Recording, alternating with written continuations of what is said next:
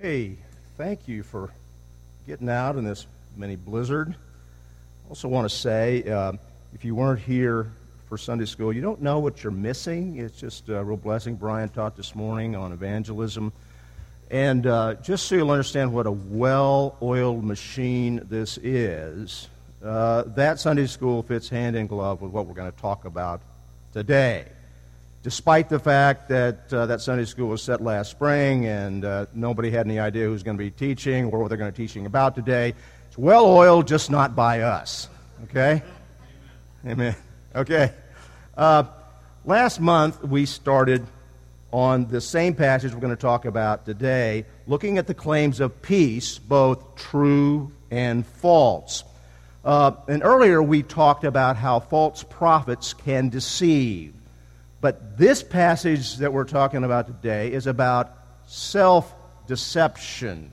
And we saw how self-deception can cause even those who have right doctrine, enthusiasm, and good works to acquire a false peace. In other words, they think because of those things that they're saved, but they're not. And of course, you know, this is not a politically correct statement in the church today. And in truth, it is a very, very hard saying. But it is the words of Jesus nonetheless.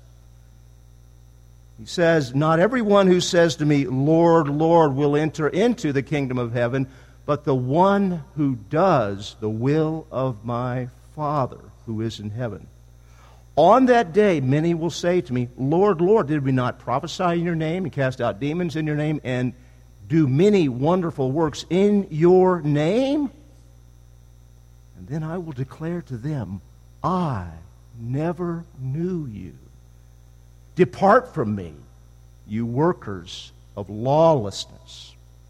And last time we acknowledged that Jesus is referring here not to the worldly lost, but to folks who presumably are in the church and who are orthodox. They teach and believe the right things. They do good things. They prophesy, cast out demons, wonderful works, all in the name of Jesus. And yet Jesus says to them, He has never known them. They're not saved. Rather, they're sinners without hope. And they're clueless. And because he's speaking of the day of judgment when he'll separate the sheep from the goats, yeah, this is forever. Therefore, there's no greater warning than this one. Yeah, and there's multiple dangers to this self-deception. He quantifies the extent of the self-deception. Many will say to me. You know, by itself, the word many could just mean a great number, but yet a small portion of the people who are in the church.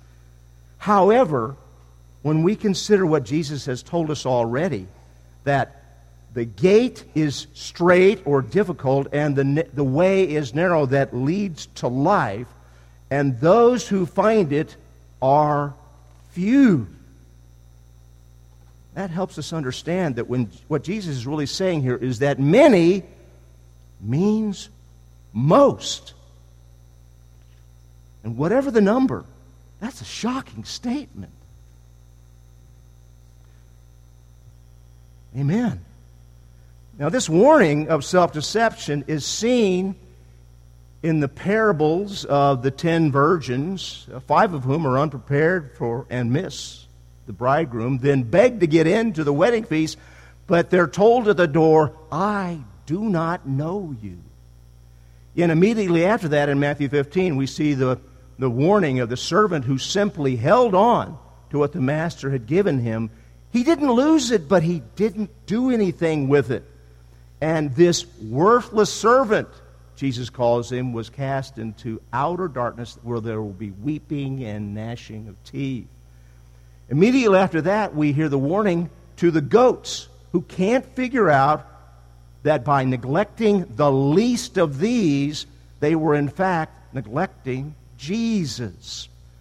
Finally, it's in the last section of the Sermon on the Mount, to which we'll eventually get, about the fool who builds his house on the sand.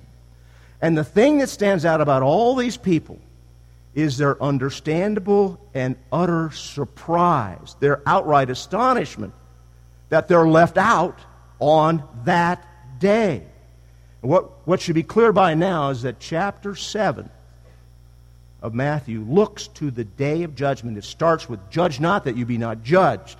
And from there warns over and over again about the consequences of not taking that day seriously. The folks Jesus is talking about here assume that they're saved. Upon what do they base that assumption? Well, they said, "Lord, Lord," and all the things they prophesied and did, all those mighty works, all in His name. All this belief and activity has given them a false peace, a false assurance of their salvation. But on that day, Jesus says they'll be totally surprised to find out they've been deceived, self-deceived. Just as Jesus said to the Pharisees in Luke 16, "You are those who justify yourselves before men, but God knows your heart. For what is exalted among men is an abomination in the sight of God." So you and I should shudder to think of how many have this false peace. Not in the world, but in churches meeting this morning. Some things you and I just cannot objectively know, like whether people in churches are worshiping in spirit and truth, and whether they're paying attention and learning from the message so they can apply it in their lives. But not to say that we can make judgments, but you can get a hint after the service if people are talking about the preacher's personality, or how attractive he was, or maybe the music, or the peripherals. It kind of gives you a hint of what's going on in the hearts. Ideally, we're learning something from the message, and we're regurgitating it, we're talking about it, and we're bringing it up, and what do we have questions or concerns about? Those are the kinds of things that we should be talking about. A hypocrite, one who pretends to be something he's not, pretty easy to spot, okay? You and I all know that those people are pretty obvious. But much more difficult to discern is the person who not only misleads others about his spiritual state, but he's misleading himself. He does not pretend because he actually believes he's saved. It's about an unconscious hypocrite that Jesus speaks in this passage. And if a person is an unconscious hypocrite and totally deceived himself, what can he possibly do about it? You've heard the statement, "No one is so blind as he who will not see, who refuses to see." This is worse. This is about somebody who thinks he's seeing, but he's actually blinded to the truth. And so the answer to this dilemma is to first learn and understand the causes of self-deception, and then examine ourselves in light of those causes in order to be completely honest with ourselves. Now, it's neither pleasant nor popular, but the Word warns us repeatedly to examine ourselves, try and prove the spirits, test all teaching and views against the Scriptures. So, let's start to do that, and let's talk about the causes of self-deception. And the first one I want to mention here is when I assume that mere statements save me. The Bible says in Acts 16, "Believe on the Lord Jesus Christ and you will be saved." In 1 John 4, "Whoever confesses that Jesus is the Son of God, God abides in him and he in God." 1 John 2, "Whoever confesses the Son has the Father also." In Romans 10, "If you confess with your mouth that Jesus is Lord and believe in your heart that God raised him from the dead, you will be saved. For with the heart one believes and is justified, and with the mouth one confesses and is saved." All true. However, verses like these can be misunderstood and explained incompletely to leave the hearer with the impression that all he has to do is say or pray something and salvation will come. That as long as he's acknowledged with his mouth, he is automatically saved. And I know, as a very young Christian in college, and I went off to a major ministry conference on witnessing, and it was all about getting somebody to pray the prayer. And it certainly is the case, I think you can agree with me, that when somebody prays the prayer for salvation, you and I don't know for sure that it's genuine. Okay? Now, just imagine the following scenario. Campus evangelist comes and he sees a co-ed, and he goes up and he starts to talk to her and eventually get into the gospel. And then he makes an invitation to invite Jesus into her heart. And all she wants to do is get away from this persistent stranger. And she figures the easiest way is just to go along. So, she repeats the prayer, and then he expresses joy that she is now saved, and if they never see each other again on campus, they will see each other again in heaven. She says, "Thank you." He departs, and she doesn't give it another thought. Until a while later, when she becomes attracted to a young man who's a Christian. And he's attracted to her, right? That's how it kind of happens. But eventually he becomes convicted and he says, I can't really have a relationship, and I certainly can't be married to somebody unless they're saved. Then she remembers. The evangelist said, you were saved because you said those words. And she explains that to him, and guess what? He's delighted. Ticket punched. Now, if that young man is as undiscerning and incomplete as the evangelist was before, do you think it might be possible that these two might have some problems down the road? You see what I'm saying? Satan can use anything to deceive.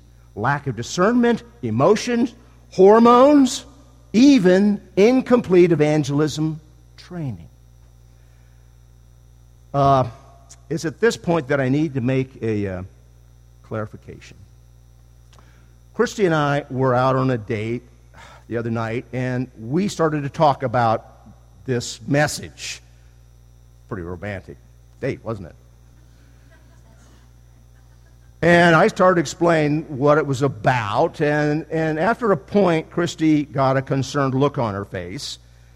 And these aren't the exact words, but in effect, this is what was communicated in love. Now, Kent, you know you've got a big foot. Yeah.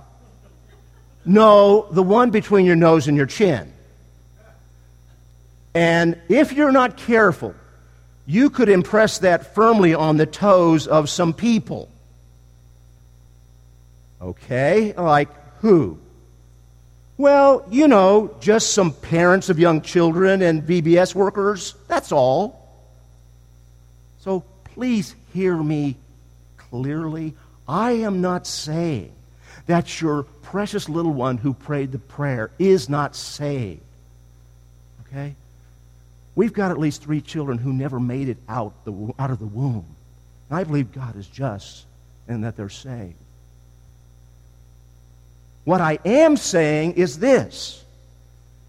Be sure as you can. There's an old black and white TV show led by a guy named Art Linkletter. It's called Kids Say the Darndest Things. And he'd get a group of precocious kids up there, and he'd interview them live on TV. And it would be funny. That was entertainment back then, and it was funny. And kids do say some special things. Certain kids are known for it. I've got some in my family.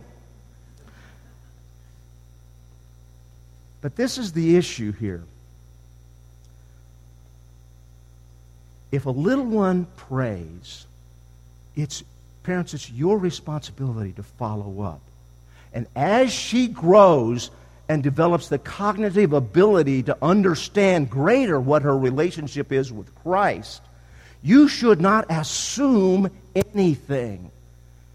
You need to be sure that she wasn't just praying a prayer by mimicking you. Why? Because this is eternity. There are some folks in this audience who can tell you that they heard that prayer from that little boy or girl, and then years later, they walked out turning their back on everything they had been taught.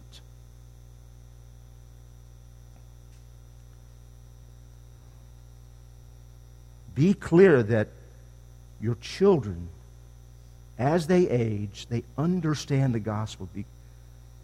I'm saying these things because I truly believe it is more loving to pass on this warning than just to assume the best. To be clear also here, on another front, just like with right beliefs, of course, the truly saved do say these things. They pray the prayer asking Jesus to come into their hearts. But why? If we want to be honest about it, it's so that He can come in and clean out the sewage. The words or the prayers by themselves do not save. And the surprised people in this passage say all the right things. Lord, Lord. But recall, the devils believe that He is Lord. They called Him the Holy One of God, but they're still devils. And the person who says he's a Christian because he says and believes the right things is actually trusting in his own faith, his own statements, not the grace of God through faith in the works of Christ on the cross for his undeserving soul. Some people, you know, believe that they're Christians because they were born in the United States. Some people in the church believe they're Christians because they were sprinkled as an infant. And others believe they're Christian because they become official members of a church. So what's the difference? Simply making certain statements do not save anybody. A person can say all the right things and be a total reprobate. Be deceived in thinking that he or she is saved.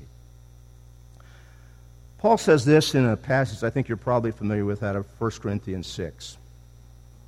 Do you not know that the unrighteous will not inherit the kingdom of God? Do not be deceived. Neither the sexually immoral, nor idolaters, nor adulterers, nor men who practice homosexuality, nor thieves, nor the greedy, nor drunkards, nor revilers, nor swindlers will inherit the kingdom of God. And so the people who lay out the words, the simple prayer as the key to heaven, as sufficient for salvation, can be deceivers even without realizing it. Your lifestyle is not what saves you, but it is evidence of what we call regeneration, without which a person who thinks is saved based upon the recitation of words may very well hear the words on that day, I never knew you. And then Paul points a finger and says something rather surprising. And such were some of you. To whom was Paul writing? Church in Corinth, right? And in the Corinthian church, there were people who had been fornicators, adulterers, idol worshippers, thieves, greedy, alcoholics, wicked, dishonest, and yes, folks from Westboro, there were not just people with same-sex attraction, but there were people who were carrying out homosexual acts. What did Paul say to those people whose lifestyle would disqualify them from the inheritance of the kingdom of God and who the Bible calls wicked sinners? However, praise God for that, however, because we're all in that former group. However, you were washed, you were sanctified, you were justified in the name of the Lord Jesus Christ and by the Spirit of our God. Yes, you can be caught up in a life of sin and destruction, nasty, terrible stuff, no matter how wretched and twisted, and then, yes, you can be washed clean. Is there any better news than that? However, there's another however. One must actually believe and understand certain things. The first one is why a person needs to be washed. You know, I have one unique distinction. I am the only one to be the first to see a certain series of events in the universe. That is the birth of all of our children. Now, believe me, there are other people who were there. I didn't do this by myself, thankfully. But I was the only one to be at all of them. And I was the first one because Chrissy was preoccupied with other stuff, like pushing. Okay? And you know what happens when a child is born. If you've ever been in a birth, everybody loves a baby. And even if you're not, you know, they bring them out, oh, she's so cute, she's so beautiful. Who's a baby hater here? I mean, nobody is. But if we look at this biblically, we got to understand that those sweet, cuddly little things are little sinners. Yeah. That's something that every first-time parent learns before the age of 2. Right? I know I've got a little sinner on my hands by then. All right? And, in fact, Paul tells us, all, that means everybody, even those little babies, have sinned and fall short of the glory of God. So this whole thing involves more than words, a prayer, or even right beliefs. There must be, with that prayer, confession and true repentance for that sin, and what we call regeneration. That is, turning your back on those evil practices and following Jesus. 1 John 1 says, if we confess our sins, He's faithful and just to forgive us our sins and to cleanse us from all unrighteousness. Acts 2, Peter said, repent and be baptized, every one of you, in the name of Jesus Christ for the forgiveness of your sins, and you will receive the gift of the Holy Spirit. And we must be washed clean by something, and that is the blood of Christ. Ephesians 2, but now, in Christ Jesus, you who were once far off have been brought near by the blood of Christ. 1 John 1, if you walk in the light as he is in the light, we have fellowship with one another, and the blood of Jesus cleanses us from all sin. In Revelations 1, Jesus loves us and has freed us from our sins by His blood. We've got to understand, by what?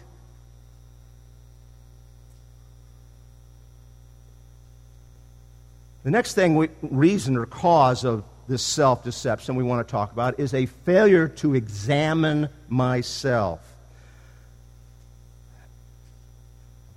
This can be difficult for some well-meaning evangelicals. You know, we often hear people say, look to Jesus, focus on Him. I mean, I've said that, okay? But if we stop there, the implication is that to consider oneself is, well, selfish. And they confuse self-examination for self-centeredness and refuse to look at their own hearts. Or the other possibility is that you can look at, if you look at yourself, you know, people will say, you're only going to see darkness and sin. So focus on Jesus and have positive thoughts. Well, focusing on Jesus does not mean that you fail to look at yourself to test whether you are in the faith and have met the test. Paul says, 2 Corinthians 13, examine yourselves to see whether you are in the faith. Test yourselves. Or do you not realize this about yourselves, that Jesus Christ is in you? Unless, indeed, you fail to meet the test. Yeah, he calls it a test, an examination.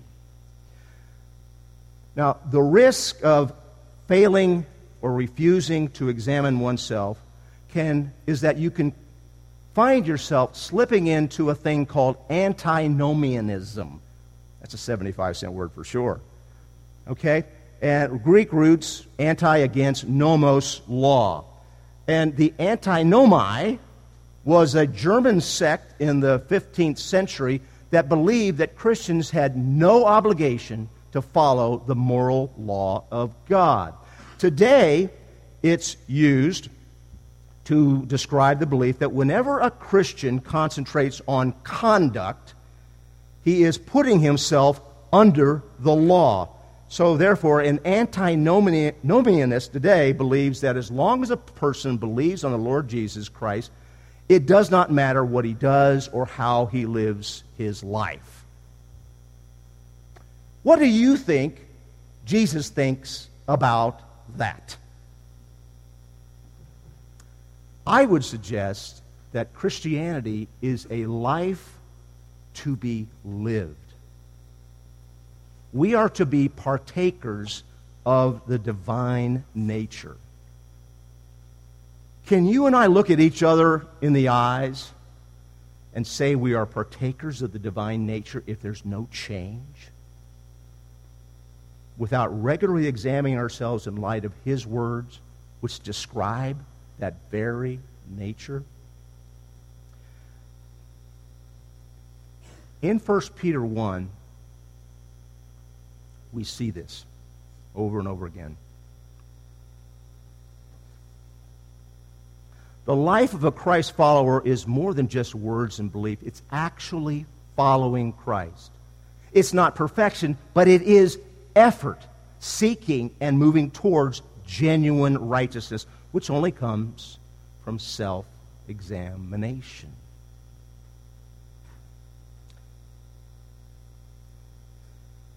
Failure to examine oneself leads to a kind of blindness. When we are deceived into thinking that our ticket to ride is to say we believe certain things, we stop looking at our own lives compared to God's Word. We can even forget the abundant promise of God to cleanse because we don't see the need.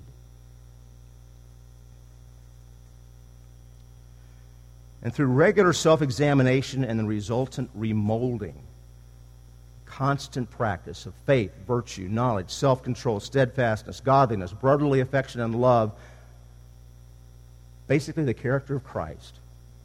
We don't earn salvation, but we can reach a rock-solid assurance of our calling and election. The Apostle John was more direct. The book of 1 John was written to address this very problem of those who say they have fellowship with him, yet walk in darkness. And John called these people liars who do not practice the truth. And in chapter 2, he gives this test of true discipleship for assurance. And by this we know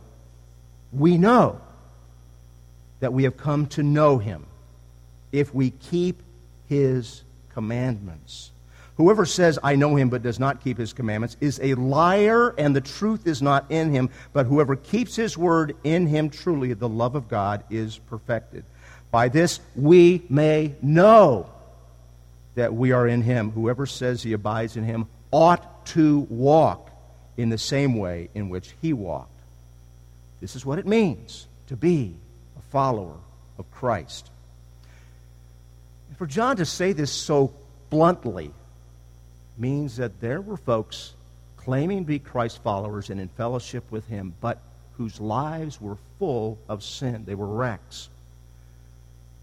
According to the New Testament, a person who claims Jesus as Lord and Savior, yet whose habits of life are sinful, who's characterized by sin, who has not taken those statements and made them a part of his being, is a liar, a hypocrite. Maybe an unconscious hypocrite, but nonetheless not saved.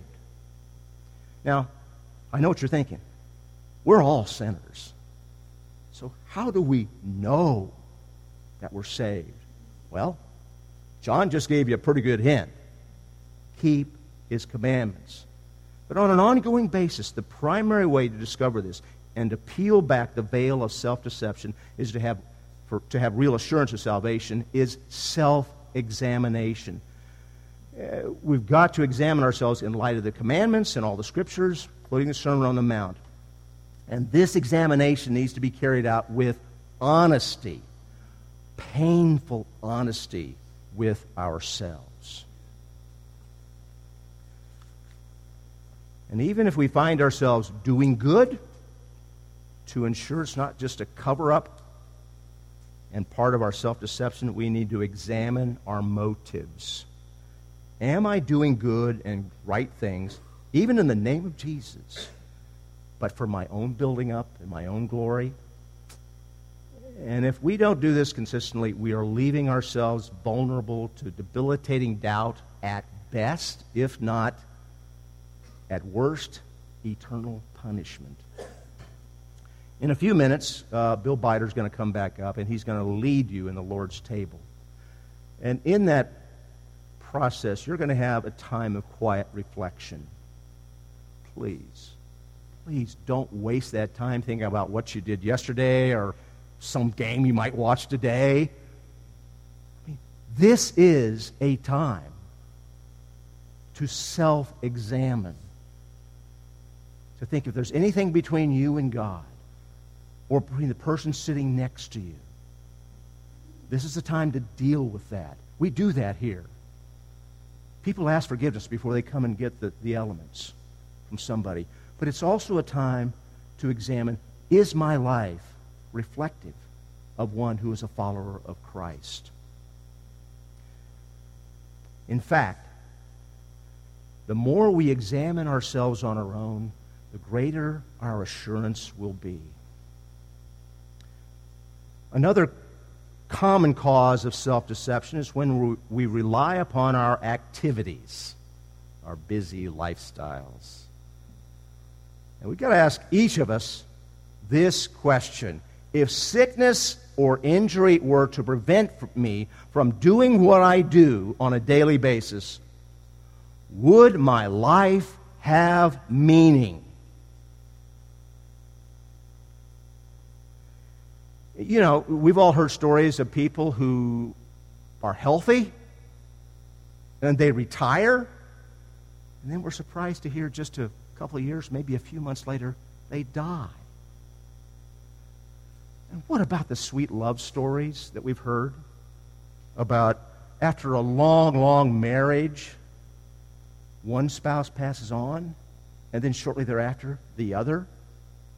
Now, I'm not making judgments about any of that, but is it possible in those situations that those people lost their purpose in life and because they were laying up treasures on earth rather than heaven, whether a life work or a beloved spouse? Those are all treasures on earth.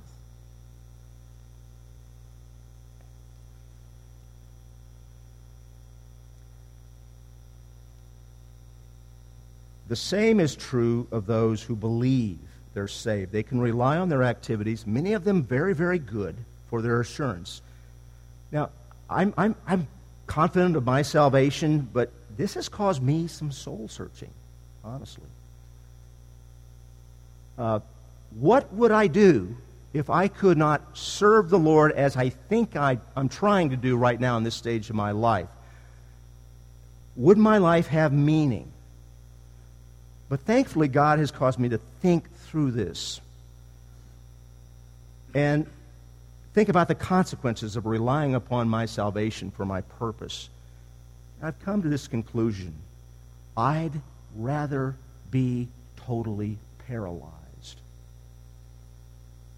Far better for me, even if it meant all I could do is lay there and praise God for the life that He's given me and the life in eternity that He's promised, rather than to continue in my present life under the delusion that my purpose is in my activities, is in what I do. I don't have time to go into it, but if you think of characters you've heard about, Amy Carmichael and John Bunyan, they had their lives interrupted severely, and yet they used those periods of time to do great things for God. Now, this is another reason to regularly stop and examine ourselves, how much we hold on to depend upon what we do for our purpose in life. And if one finds himself saying, really, I would have no purpose without this activity or doing that, he's really saying that because he thinks he knows better than God. He knows more what he needs than God does. That might be a big red flag, that one is self-deceived by relying upon his own activities for his salvation and not the work of Christ on the cross. A more garden variety cause of self-deception is when people become convinced by their conscience of some sin, and then they either recall some good deed in the past, or they go out, they get involved in charitable work to assuage the guilt, to balance the scales. I mean, that's the picture, isn't it? Say somebody's up there at the pearly gates with scales, right? To balance the good and the bad. And to clarify, we've said that obedience, including good works, are an evidence of salvation when they flow from the heart, when they're genuine expressions of love. But people go astray when they engage in good works for the purpose of trying to cancel out their sin. I think this notion is so common, it's a major stumbling block for the lost, both in and out of the church. But this is exactly what Jesus is addressing here in this passage. When our conscience starts to warn us, we need to take heed, confess, repent, and thank God that Jesus paid the price for our transgressions. We should never fall into that trap, as many have, that somehow there's a ledger and that we can balance out those sins with good works. The last cause we're going to consider today for self-deception is the failure to realize that the one and only thing that matters is our relationship to Christ. He's the one who's going to look at us and make that great judgment call on that day. Can you imagine the feeling, the horror of the person who thought he or she was saved to hear, "I never knew you"? What does Jesus mean by the word "knew"? He's omniscient. Of course he knows all about us. No, he knows in the sense because he does not have that personal relationship of unity, of oneness, just like a husband and wife with that person. Jesus will say to many self-deceived people that what they thought was earning them salvation was all in their own power, and he was no part of that. Yeah, the life of a Christ follower will result in good fruit. But if the fruit is the result of our own efforts and activities and attempts to make the cut, we will have unwittingly cut ourselves off from that relationship of being one with Christ. The only thing that we can look to for that relationship is acceptance of his work on the cross. You know, the Monday night meetings that the men have been having concerning purity have been a great encouragement for all of us. Many, if not most of the men here are attending, as well as men from other churches. Okay? And there's a danger in attending because people think maybe you're admitting something. But while all men are tempted, we know that. All right? I'm confident that, from what I know, most of the people attending don't struggle greatly with the issue of purity. But they know others who do, and they want to know how someone can be freed from the enslavement to lust. And I'm likewise confident that this message today doesn't apply to most of you. However, Jesus says many will be in this position of self-deception when it's too late to change course. You may think I've implied that you're not saved. That's not my intent at all. While I'm confident, due to the fruit that I see in the lives of most Lion and Lambers, none of us can know about another person's salvation other than Jesus. Each of us must make and can only be sure of our own calling and election. We can also be sure that most of the people out there most of them do not get it. And we should all hope and pray and witness so that maybe they will get it. As this passage was opened up to me, it became clear to me that this is the most alarming of all the Word of God, and therefore deserving of extra attention.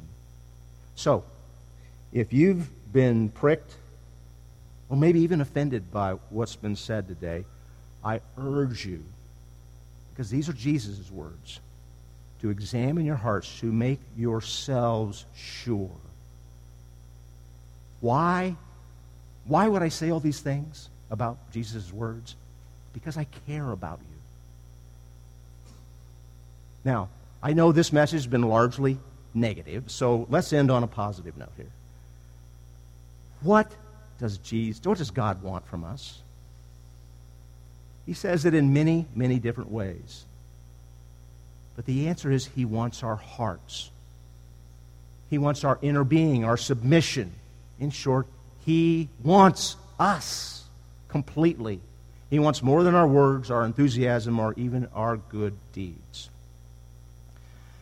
In 1 Samuel 15, the prophet rebukes King Saul because he did not completely destroy all the Amalekites and their possessions as he had been commanded. And Saul responds, well, the sheep and the goats you hear bleating, we saved to make a sacrifice to God. You know, a good deed. Samuel's response, has the Lord as great delight in burnt offerings and sacrifices as in obeying the voice of the Lord? Behold, to obey is better than sacrifice. You know, much more than our sacrifice, He wants our submission. He wants our obedience. He wants our whole hearts. He wants all of us. Father in heaven, You are great and awesome, and You loved us enough to have Your Son warn us over and over and over again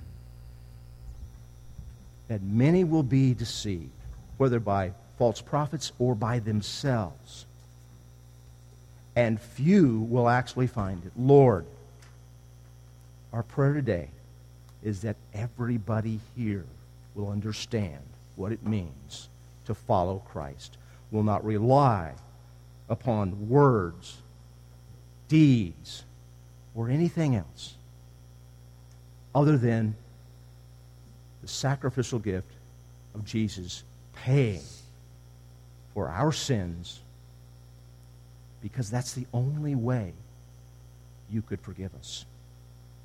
Thank You, Father, for the privilege of being here and being Your servants. Keep us humble. Keep us looking to You, but constantly self-examining and making sure that we've removed all doubt. Thank You for that assurance that You give. We ask all these things in the precious and holy name of Jesus. Amen.